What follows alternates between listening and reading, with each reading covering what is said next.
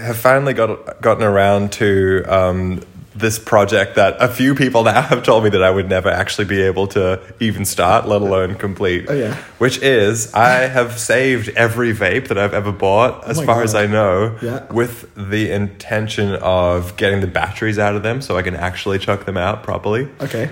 And I pulled a vape battery out. Took about 2 minutes. I reckon I can get down to like 30 seconds per vape. Smash them all out and then recycle my shit properly, which feels just like the equivalent of like putting your cigarette butt in a bin instead of like chucking it at the road. Totally. Which feels pretty good. Don't get me wrong, but throwing a vape at the road feels like just 1,000 times worse. Yeah, it's true. Yeah. So like the woman I buy my vapes off, she's actually gotten super sus on throwing the packaging out.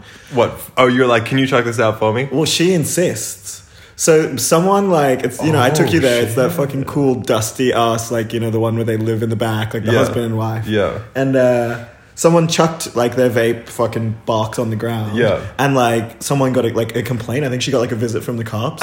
So now she like keeps the vapes in the back. And when you buy a vape off her, she takes the box, you know, unwraps it for you and gives you just the vessel. Oh, cool. Yeah. I mean, these things are like become so. Like, someone went out to the country recently and said that they tried to buy a vape, and the guy like fucking told them off. Like, vapes are illegal, dude. Like, it's true. It's true. I tried to buy a fucking vape in Mullumbimby, and you know what I had to do? I had to fucking get my like young cousin's mate, Kale, to like source them illegally. Kale.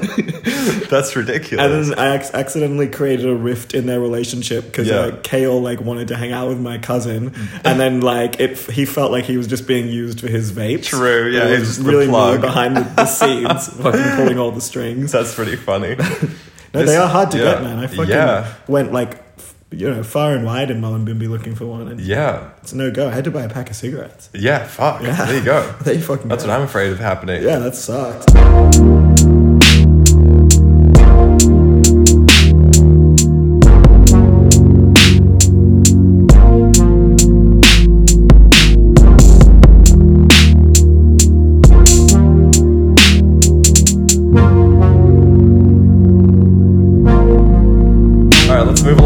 The first like item on the agenda, which is we found this Sydney Morning Herald article about like art, and I guess maybe we want to keep coming back to articles in the future.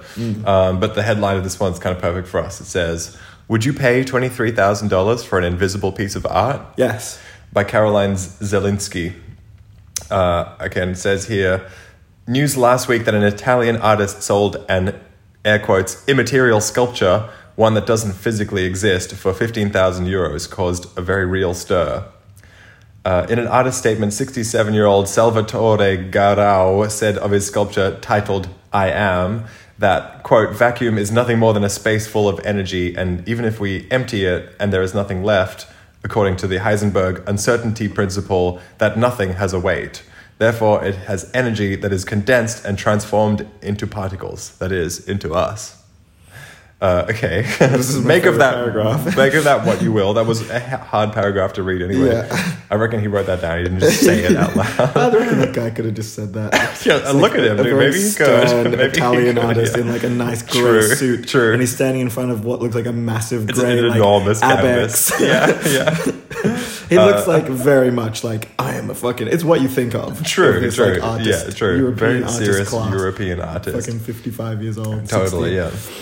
It goes on to the average person, to the normal civilians, a sculpture, to the civvies, a sculpture made of air may sound ludicrous, yet to the artistic community, and especially within the contemporary art scene, the notion of air and its all-encompassing yet immaterial nature has long held a fascination. Okay, it's a ridiculous paragraph. It's completely, like, stupid. Yeah. But, like, I want to be and am in that second camp.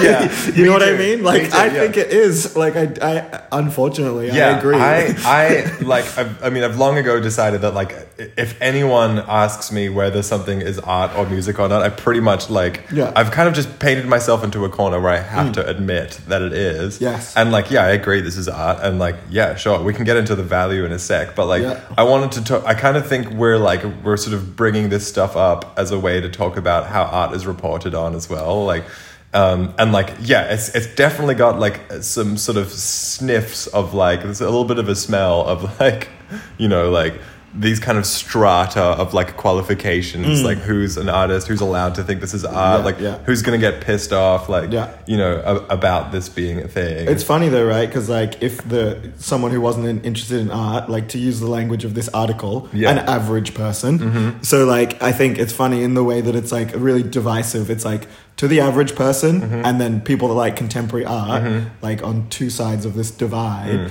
like the punter reading this that thinks, and the headline is definitely meant to get those people to read this article. Absolutely, like, it's meant to outrage you. True. This is written for the average person, not the exactly, especially within the contemporary art scene. Yeah, and I think the average person or whatever reading this, the person that thinks it's dumb to whatever, the idea that you could sell nothing for 20 grand. Would feel quite like vindicated by this article, or like they would want to be the average person in this article. Yeah, I suppose so. Do you know what I mean? Sure. That's kind of interesting. They could like the two different communities could totally read it and bring home their own goals from it. Like, that's what I was thinking. Fucking scored a goal on those fucking normies. Exactly. You share it. You're like, look how dumb this is. Yeah, and then the artists are like, look, we're not the average person. Isn't that cool? Yeah. The concept of buying and selling air, she points out, is also a part of Australia's national identity. We sell our clean air to tourists and prospective migrants. Quote, people will migrate with their whole family and give the quality of the atmosphere as the reason for leaving their homes. Yeah. That's bullshit, dude. Who says that? No one says that. No, well, they won't, like... well, like, in a sense, right? If you're coming from fucking... they're like, you come from, like, Syria or whatever, like... what's the fucking one in China that's super smoggy? Beijing. Yeah, is it? Like, mega smoggy? Oh, that is true. Yeah, right? True. Yeah. I mean, I would at least buy it. You know what? Yeah. That's what they're selling on, like, maybe that doesn't happen so much now, but like those fucking Aussie Qantas ads. Yeah. That's what it brought to mind. Okay, like, I take some of that back. Like, that's fine. Like, dude, it makes me think about that, like, the middle of the sort of big lockdown that we had in Sydney was, like, one of the things I noticed after a while was, like, how clean the air got. Sure. And it was, like, the only thing that I was willing to get, like, a bit, like, soppy about, talking about, like, the nature is healing aspect of the thing. Like, everything else I was, like, fucking... sarcastic about, like, I was like, skater boys out in the street, I was like, nature is healing, True. And like parking officers come back and I was like, nature is healing. But yeah, dude, the air really got me. I was like, whoa, it's like this King Street is so quiet tonight, and like the air just smells like the forest, you know what I mean? I was like, damn, what the fuck? Like it felt like a proper like vintage trip, like I'm in 1910 before engines were cool. Like that was one like very sort of interesting thing. It's funny how like air quality is just this like unless you live in Beijing, it's kind of an invisible thing, but you really do notice it. I guess like why you like saw this as bullshit, or maybe my take on that is that it feels like a bit of a far-fetched like piece of analysis. You're like, where is this coming from? Or like, are we really like selling air like that? Like, you're like, that doesn't really happen. But one of the things that's like, just the fact that you recalled that memory and you went there, this professor has like a take, and it kind of prompted you to start thinking about like yourself in the world. That is like the meat of conceptual art for people that love it. It's almost like absolutely, it's like you're dealing in ideas, like and then me, like I've always loved that. Like I've super loved this sense of like that only conceptual art can do. Gets to play outside of the rules of like material reality and just kind of like dance freely and be absurd. And if you are, I don't know, if you fucking lean that way and you like to get kind of flighty with your thoughts and your words, conceptual art has always, given me a place to, I don't know, realize that in a bunch of different ways. Absolutely. And that's what she's doing there. She's like, okay, this fucking Italian artist made it a piece of art, and now like, what is that making me think about? And then from her context as like an Australian, I guess, she's talking about like Australian identity or like immigration, which that's like where she took it or whatever. And you could probably take it 1,000 different ways. But like the fact that this conversation, or she's even potentially like doing some kind of critique. All right, geez, you got me. I take it back. I'm sorry. No, well, like, I think that's one of the fucking sexy things about conceptual art. Totally, yeah. That's something that I think like we wanted to try and express with our first season of Hung Up without actually out and out saying it. Was like we would go to a room where there's a bunch of like, let's say, visual art on, and yes, like talk about it in a sort of reviewy sense, although we have like off the mic always like avoided the idea of reviews, which is kind of why we picked like something like a review to read on this. But what we're trying to sort of say with our actions in that first season was like see how like see all the possibilities that can come of this, and that's just from these two guys like with their own, ideas and, like backgrounds and obsessions and dislikes. That's just with us. Like, everything else, like, or anyone else that visits, like, will bring even more or something else to it. I think there's something like before you were talking about, you've gotten quite like liberal with if someone asks you like, is this art, is this music? And like, the first guy that sprung to my mind was like John Cage. Yeah, totally. Of course. Yeah. And I had like a nice like Cagean moment the other day. Absolutely like a cliche. Like it's like the fucking, I live by the train station and like trains are going by all the time. I know what I was doing. I think I was just like sitting on the bench outside in the morning before work and just like doing nothing, drinking a coffee or whatever. And, I was kind of attending to the sounds of the world, which is like, Cage's bread and butter. Cool. It's like, music never stops kind of thing. Sure. Kind of composing in my own mind for a moment. And I thought like, his writing or like his idea, which is tied to this dude's fucking work, like selling air or selling nothing or selling something out of nothing, had like, basically given me the tools, like by conceptualizing my reality in that way, had given me like this tool set to, in a real sense, like not in a sense that the average person would comprehend, but to basically be a composer of the world in that moment with like my brain as the fucking, I don't know, like both the, what do you call it? Both like the instrument and the receiver or like perceiver. Yeah, you were in that sense you could say you were the composer and the audience, and also like in a sense the instrument too. That's cool. I mean, like, I obviously like completely agree. Like, just to finish, on that point, when you were talking about like this season of Hung Up that we just did, it was almost all taking place in material reality. Yes. We were responding to like paintings or like more traditional art, and just to give like another like, I don't know, tick of approval to this work that we're kind of talking about or talking beside now, this nothing work. It's unlimited in the sense of like, this fucking entire city is my like conceptual canvas with no limits. Cool. No art gallery limits, no canvas limits.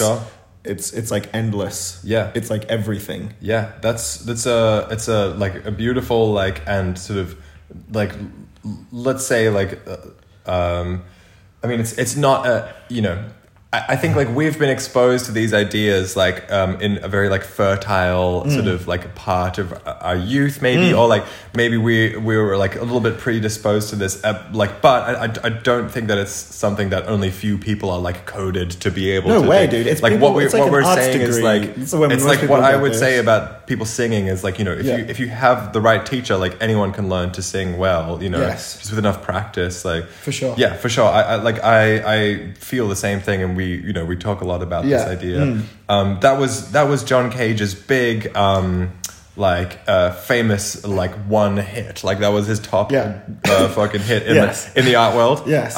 Let's also like mention that he was a composer too, and like did make he wrote music like too, and like he had some interesting pieces like too, which do investigate interesting things like with a musician. But that one piece, the silent work, he called it. Or the silent piece was an absolute like a breakout, not only in the like what sort of settled on the sort of music philosophy scene, but also like the greater art scene. Like since then, at the time it was like totally scandalous, but it's like sort of settled out to be this like really important thing, like maybe just for you and I, but like not even just for you and I, like I feel like every fucking person with an arts degree. Yeah, anyone with any fucking sense in the art world, you better like John Cage, or else I'm coming for you, dude. I'll jump out of your iPhone and fucking come for you. I'd be interested to see what the YouTube comments are on like one of his, because he has like each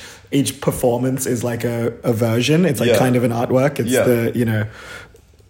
he performs like 4:33, 4 minutes and 33 seconds of silence, and now you have like pretty like upper middle class. Like audiences like in nice dresses and suits and shit, like sitting there listening to nothing and then like applauding and fucking absolutely loving it. That's true. The YouTube comments I think are going to be like amazing to read. I need to plug this shit in, huh? Yeah, you do. All right, Aiden's gonna get a fucking dude, the second search result that comes up is explained. Yes, I love that. 4 minutes 33 explained. And now, a performance of John Cage's 4:33. Please welcome our soloist, William Marks.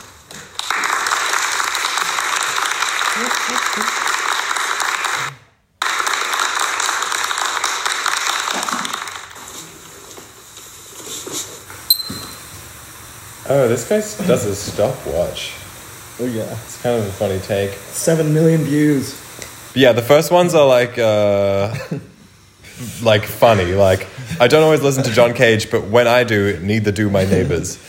Man, I can't get this tune out of my head for days. What shall I do? I mean, like, it's all comedy. Is this the sound of sound? My tinnitus, bonjour. No one is like, this is dumb yet. Yeah. Everyone likes it. Yeah, I think I have this suspicion that YouTube comments get sorted up positive comments first, like because I have like stopped seeing negative comments on YouTube, and I love checking out the comment section. Is like one of the last like at least it felt like one of those Wild West places. Sure, because you can fucking type anything in that box. Like it actually takes a lot to get censored. True. Or like your comment deleted or whatever. Like you can report, I think, but I think all you can do right now is dislike. So I think if the comments are like super negative, they just get like filtered out by the fucking machine. Yeah. All right. Nice piano. Yeah, it's a fucking $100,000 piano. You see, in this performance of it, the whole crowd is like so on board. They're like, what a banger, fuck yes. But they're all sitting like perfectly silent. Like they're all competing to be quiet. Which is kind of funny. I mean, I believe that the piece is still, like, John Cage's piece is still playing out in this performance. Like, don't get me wrong. No, I 100%. And there's kind of a suggestion, and it's, like, part of the complexity and what's interesting about this work is that it becomes, like, the sound of the room, right? Yep. And some people say that. Like, it's just two brackets around what I was talking about earlier, sitting on my bench and, like, composing the world. Yeah. Is kind of like, if I set a 4 minute 33 timer, I am doing this piece, and every version of that piece is kind of a unique instance of it, based on where you are and like who you're with. Sure. It just has no intentional like music in it for that time. Well, I guess. Yeah, exactly. Yeah. Like it was sort of asking us also to believe that like something about intentionality, like the brackets, like are the music. Yes. Like that is music. So like this performer is really loving the stopwatch aspect of it. Like I believe in the original one, they definitely didn't have beeps on their stopwatches, so you would have just looked at a wristwatch,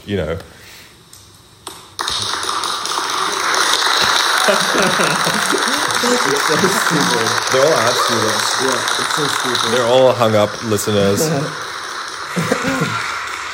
There's something about this though that I want to think. Like the like ratio is pretty good. It's like 66,000 to 11,000. Yeah. So it's not. It's like a piece of potentially very like annoying performance art that has somehow like hit a positive nerve with the culture. Yeah. Where they kind of get it. True. And appreciate it in this weird way. Yeah. True. Annoying performance art is such a good category. Yeah. Yeah. That's like a whole category. That's like all of performance art, more or less. Well, yeah. It's mostly I don't know. I've seen some fun ones. It's mostly deeply boring. It's a lot of, so much of it has to do with like a patient audience. Like, you know what I mean? Like even this one, you couldn't take your fucking screaming kid to that show. Like it would like, in quotes, ruin the work. Like, dude, like the fucking, like, doesn't matter what John Cage thinks. Like, it's the smartest, coolest, fucking hippest composer ever. Like, there's a fucking like what? Like, I don't know how old they get when they're screaming, but like, let's say a 6-year-old who's like having a fucking meltdown. You like have ruined the composition. True. Not now, Jaden. Not now, Jaden. Someone took their kid to like Event Cinemas Burwood. Yeah. So like they left a review, and someone else was like, "Why the fuck did they let kids in? They ruined my movie. I want a refund." Like, I guess that's fair enough. There's like babes in arms shows like for that reason. Yeah, sure. You're not meant to bring a baby to the movies. Yeah, right. I agree. You can't just do that. It's like they ask us to put our phones off so that they won't ring, and like a child is so much more disruptive. Do you think there's like some part of crotch spawn? Is there some like woke like breastfeeding part of the like breastfeed everywhere community that like thinks that babies should be allowed in cinemas, or is that like a universal? Yeah, I definitely sense like a kind of like a Duffy subculture, like babies. Kind of, yeah. I definitely think there's a contingent, like especially like north, like coast. You know, like just keep heading north in the car. Totally. Yeah. Wow, we're really fucking. We're not pulling any punches on this new season, guys. Like, just fucking watch yourself, babies. If you're a fucking problematic artist, we're coming for you. If you're a baby listening to this, you're fucking dumb, dude. That's so dumb. That was like fucking cute little baby at the Vietnamese restaurant I went to for lunch, like behind the counter. Yeah, and it was kind of sad. She had like her little iPhone, or like her normal sized iPhone, her mom's iPhone, like propped up. So like big, massive iPhone. Head, and then her hand was just like digging into this like really cute like Barbie pencil case. Yeah, like just endlessly, just like fidgeting. Just like, well, it wasn't a fidget. It was a very like, it was like a comfort paw. It was like a cat, you know, like more like this. Yeah, and then she would just kind of look at us with this like deep, intense. Wow, kind of, I don't know. Cool. I mean, it was kind of sad. And weird. Yeah, kids. Look. Sometimes kids are okay. I have to admit. I think kids are beautiful. There's this. I mean, like I'm sort of playing crotchety if you don't mind. Sure. There is this kid that like I think his like parents like run the hairdresser shop at the corner of my street. Yeah. And like he's got like a day in there every week where he's just like in the window, like they've got a little bench set up for him, like child-sized bench, and he's just on his iPad, and then there's like colored crayons and like pens like strewn around the bench, and he's like fucking stoked to be there, and then he's kind of like also like he's sort of absorbing this like screen very intently, but then like totally ignorant to the world passing by, and then you can literally stop and look at him and like he won't even look up at you, but he's like a picture in his own right, that's cool. It's this funny little moment that just keeps recurring on my street. I was thinking about like this kid in the shop, like when I guess the parents don't have a sitter and you got to go to the business, and that's how you spend your Sunday, like in the fucking Vietnamese restaurant or whatever. But like I was thinking of like, I mean, I guess I felt bad for that kid, like you shouldn't be here on the weekend. But it is capitalism and whatever. Yeah, the kid's mum and dad like run the shop. Yeah, exactly. I see. Now I get and it. And the kid that's like they're getting babysat behind the counter. It's a family business thing. Yeah, and I was thinking about like, I don't know, kids in the culture and like does she have it bad, like she's watching TV, and then like you don't have to go back too far where like kids were fucking working, like not quite at that age, she was like 4, but at like 10. I think like that line between living in the shop and working like has sort of moved in one direction since like especially in the West anyway, like these kind of economically developed countries. Like I'm thinking about like even like Jamie Oliver, he was like, I'm 14 and I work in the in the pub, you know, sure. like, yeah, let's true, say. true. And then like, you know, someone like a little bit older than him, like my mum and dad's age, they would have like definitely had to hang out at the shop, yes, you know, like. True. Or, I mean, there was also this thing about, like, they were like, just get out of the fucking house. Like, I'm tired of looking at your face. Like, go and play on the railroad tracks kind of thing. You know, like... Yeah, totally. You know, that was something that parents today, like, just would not do. Yeah, I mean, how do you feel about the baby iPad thing? Like, are we doomed? When I look at them, I feel a little bit of a sense of doom. Like, the attention span thing is going to be, like, probably kill us before global warming ever could. That's what I think. Like, what do you think? Well, it's funny because there's like when the image in my mind is I saw a like 2-year-old in a stroller with like a clipped on like iPhone playing videos whilst it was like walking around, and that feels a little bit like fucking putting Coke in the baby bottle. Like that seems a little bit crazy to me. But I don't know. It's kind of interesting idea. Like it's going around now of like attention and like ADD, like attentional deficit stuff, and the way I don't know like how much the brain has changed, like, or how much it can change in response to like, you know, even me who's like relatively focused, like probably I was like thinking about if you had a camera on me whilst I work or whatever, how many like unconscious or like subconscious like phone pickups and tab switches I would be doing. And I'm sure it's fucking loads. Sure. And I guess for some of us it's like even more. But I wonder whether it's a problem like that like we can't focus for a long time, or in like another way of taking it, like maybe we are trying to like this is the new way of like being in the world. Like we do like these little bursts of attention. And like one like slight detour, it's not as bad as people like to think, because like, you know, people do say, oh, I went to the pub or I went to dinner, and people were on their phone all the time. Or like even on the train, I see plenty of people like not on their phone, like at a restaurant, like this is a Vietnamese restaurant today, and like no one was on their phone. It's like a big family, like a dude by himself, a couple, us, no one had their phone. Like, so people can totally do it. But I wonder whether like some of the things that are coming up is like school and work are boring, and the way that they are structured is not, you know, about what would be the best for the person or even the best for the human's brain. It's just like some old fucking like Ford shit about like a working week. And like maybe my sister like is like talking about having ADD because, you know, school is fucking boring and stupid. And maybe like, the same for work. That's like, actually a cool way of sort of looking at it, is that like this like attention span as like a natural capability of humans, and like also kind of like a resource that can be like expended and like depleted sometimes. Cool. I think we should, like, that is a cooler question to be asking ourselves, is like, you know, fucking, okay, I'm a fucking unemployed guitarist, but I'm saying like, you know, couldn't we restructure industries to like have like, you know, that in mind? Yeah, sure. I mean, I don't know. Like I used to definitely be of the opinion that like, no, we should like, you know, like we should do away with our fucking attention sucking devices and stuff. And like, okay, right now I'm having like a really fun, like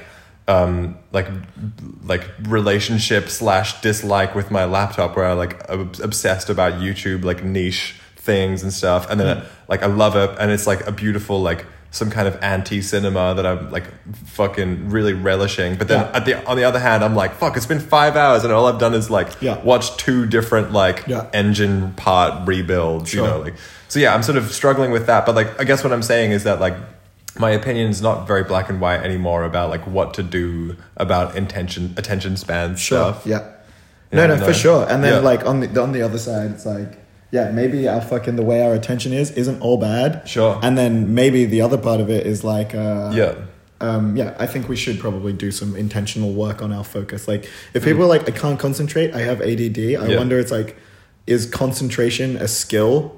Yes, like it is. I think people would say it's a skill. And there's this dude Cal Newport who writes about all this shit. He's like a big guy in that fucking. He's got a thing about deep work, and his deep work is like basically going into a forest and like thinking for hours at a time. Cool. But I'm like, how many people have done that ever? My mate does that.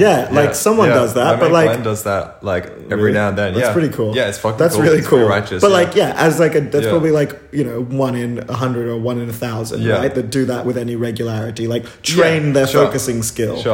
Maybe you get it like accidentally by working or something. You're forced to focus for long periods. That's, I mean, there you go. We've kind of like justified both like killing and also remaining in work. Yes. Yeah.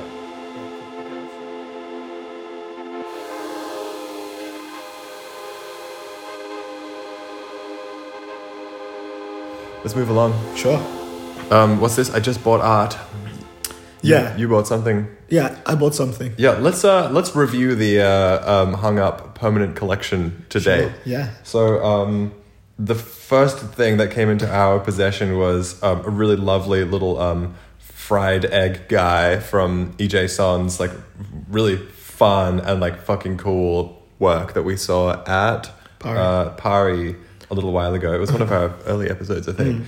And yeah, EJ like fucking like came to, I think it was one of my events, to Concrete Dreams with one of the works that we really liked. So I was actually didn't really get to do a shout out, but like thanks EJ for that.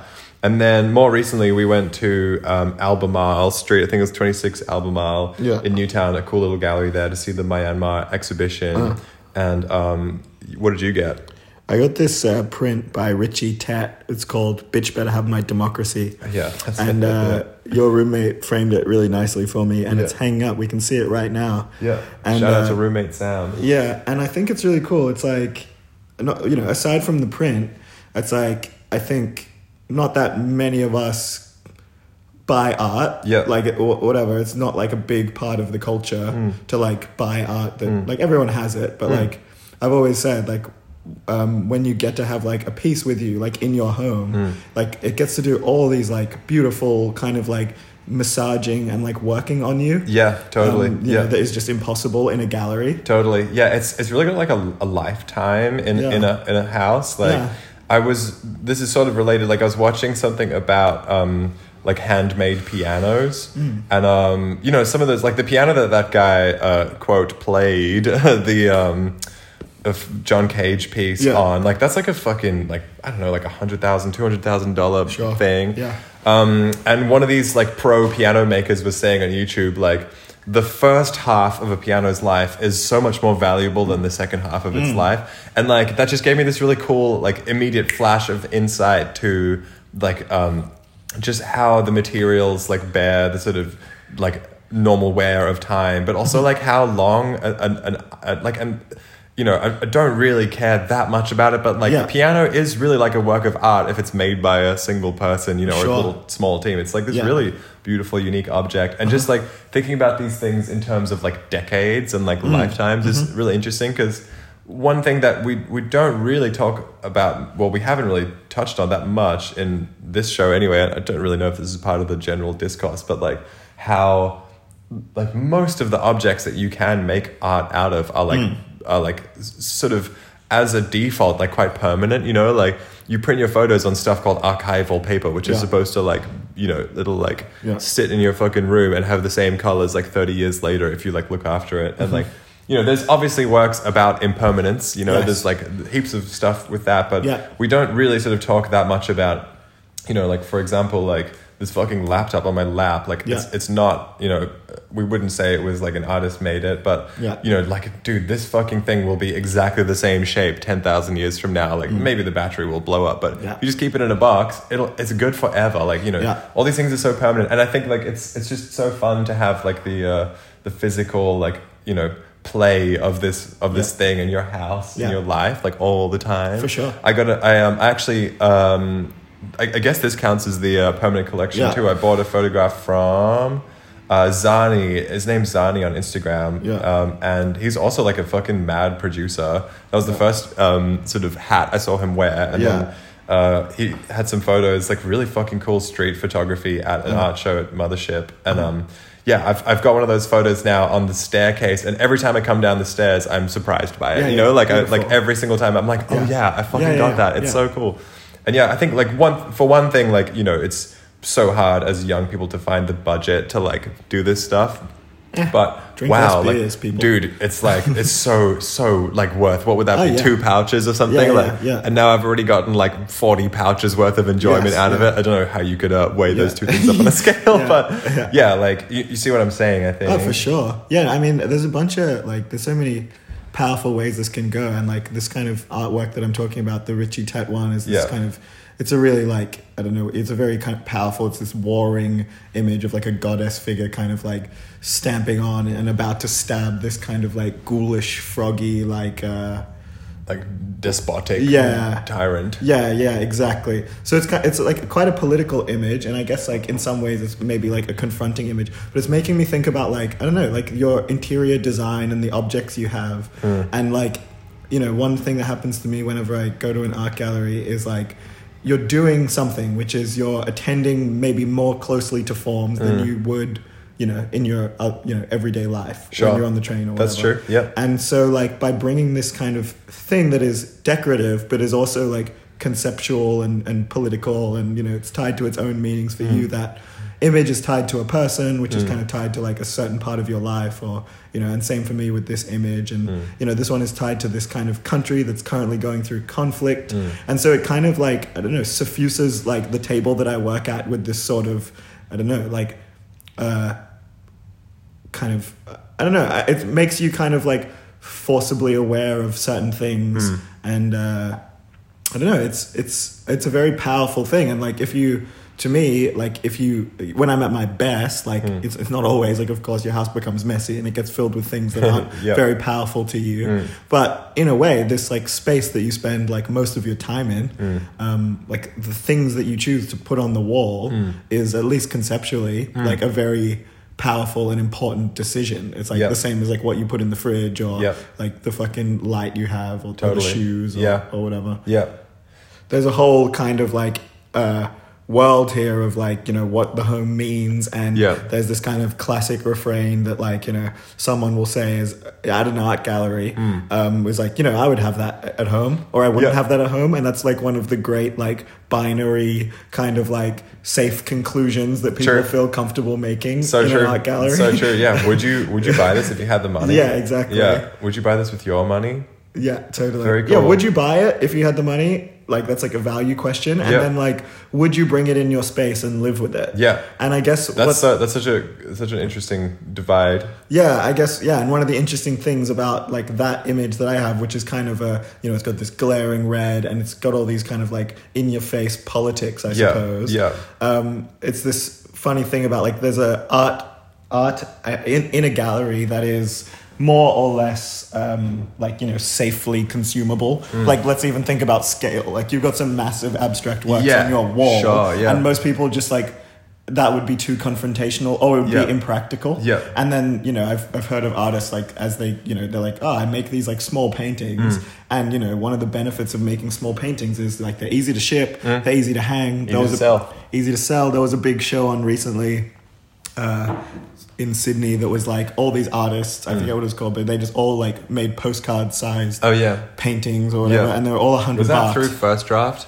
No, I don't think it was through First Draft. Okay, so like some kind of mail-in thing at the moment. That sounds cool. But yeah, I mean, I was kind of turned off by the idea of the postcard-sized images. Okay. I like thumbed through like a couple hundred of them like on the website, and none of them looked that good, for starters. Cool. Like none of them jumped out at me. Yeah. But then I think there was something about the scale that felt like, to me, like even if it was $100 and I got like some sick Aussie artist, I thought it would like just look like a postcard. You know, like the postcards you get at the end of the gallery for like $2. Sure. Yeah. I was like, it won't be an artwork, because it's like, whereas if I was at a gallery and I saw a postcard size, like one work that happened to be postcard sized, to me that could potentially be worth it. But this idea that there was like all these artists that had been made to conform to this postcard style, or maybe it was just that there was so many, there was literally like 1,000 of them, the value had somehow been sapped away from me. Like I was like, no, I'm not gonna spend $100 on this. Like, it seems dumb. I don't know why. Interesting. So I've got these two like big, I would say for share house standards, big works, fucking massive, by my friend Matthew Gorgula in my house, and it's like you know, these two like, I've been meaning to measure them just to know. But they're probably like the size of a fucking wall. Yeah, it's like they're probably like 1.8 to like 2 and something meters, like square each. They're big motherfuckers. You gotta get like, you can't fit them in a normal car kind of thing. Yes. And yeah, he did a really like cool install of them, and they're just there now. Like, please let me keep them, Matt, Jesus. Yes. And I love them. They're like, there's nothing else that I could have done with those walls, really. Like I've been saying, they're flat vertical surfaces. I'm like, hey guys, I'm gonna do some serious art theory for you now. It's like walls are flat and vertical. I'm teasing myself, but like anyway, I think like it's been a really fun work to live with. They're big, but they're also very simple compositions. But like in their detail of the like the construction material, whatever you would call it, like what the canvas is also like very detailed, and it's like in that it's got different panels, and like some panels are the same sort of paint, but there are different materials between them, and like some like panels join up to the border of where the paint is, and like it's a really clever work, and it's had such a good life, I think, in this house that for sure. You know, it's like not one person has come in and like rolled their eyes at it for one. Like I was going to ask whatever that means, like because in a sense, like yes, because these are like black and white, very minimal, like almost like geometric paintings, and like just to say something about the scale, comparing them to the postcards, there's like a certain like innate value to big things. You know, like all those fucking abstract expressionist guys doing the massive things. People tend to revere them more. Or like in the Ag, there's those classical massive battlescapes, and they're framed with these like brilliant ornate like brass and gold frames. And there's something very simple for a human, you know, in terms of like size and value. It's like the giant chicken schnitzel. It's $20 and I get this much chicken. Like from Marrickville Road is what you're talking to. I don't know, just from fucking wherever. But like there's a very like simple human like size good thing.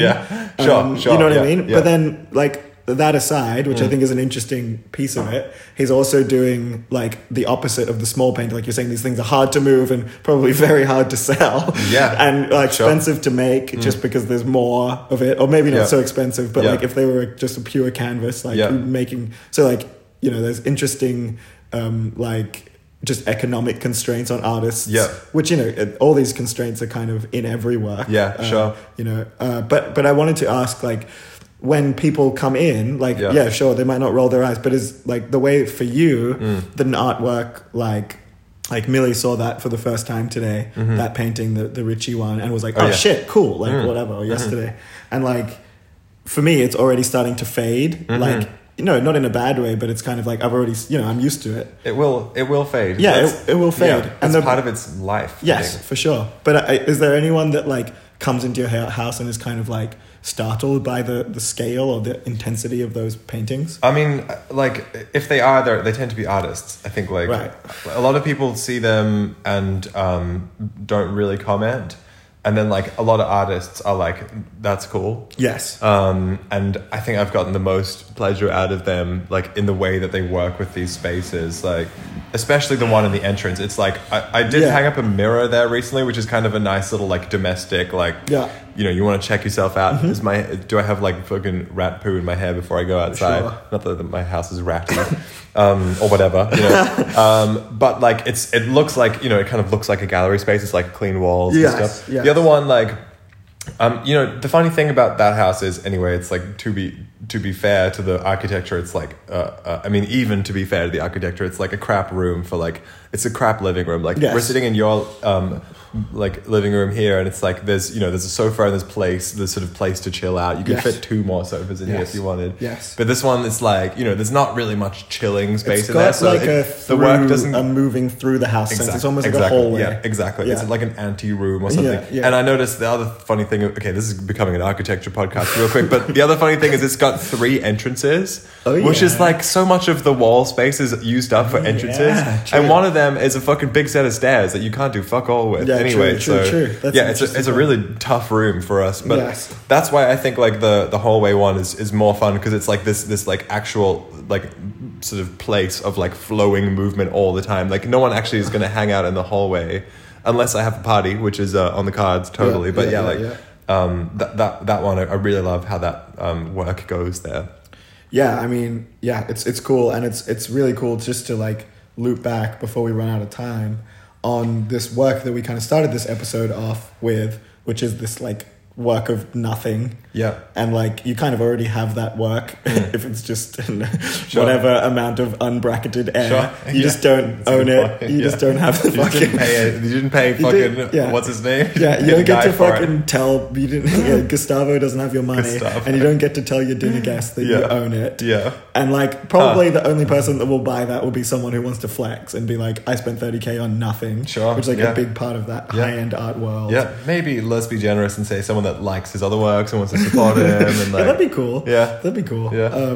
But yeah, it's a really interesting just overall discussion, I think, of or an overall exploration of these two like, you know, all the way back to fucking I think therefore I am, like Descartes, like this separation between mind and body or material and immaterial. Like once we started talking about the material works that we have in love, we started to have to come back down to earth. Like we had to start thinking about like, you know, the limitations of our space and like size. And, but when we were talking about the conceptual work, we were kind of freed from our bodily reality. Sure. We were in the clouds. Yeah. The separation of post and story. Yes, true. Cool. Well, I think that's a good place to wrap it up then. Let's do it. We're hungup.au on Instagram. My name's Matt. Aiden. And yeah, thanks for checking us out. Season 2, baby. Season 2. It's going to be more like this, I think. I reckon. It's going to be a bit more casual. Yeah. Some of it's going to be on the sofa. Yeah. And we're always in blankets because we're going to be recording through winter. Yeah. We're swaddled in a nice thick what's that? It's like a good for your back. What's that kind of like an ergonomic like yoga blanket? Right? Yeah, totally. Yeah, I think this seems like a way more civilized way to do it. We got a cup of tea. Let's chill. Not enough people were giving us props for doing the work of going out with a microphone. So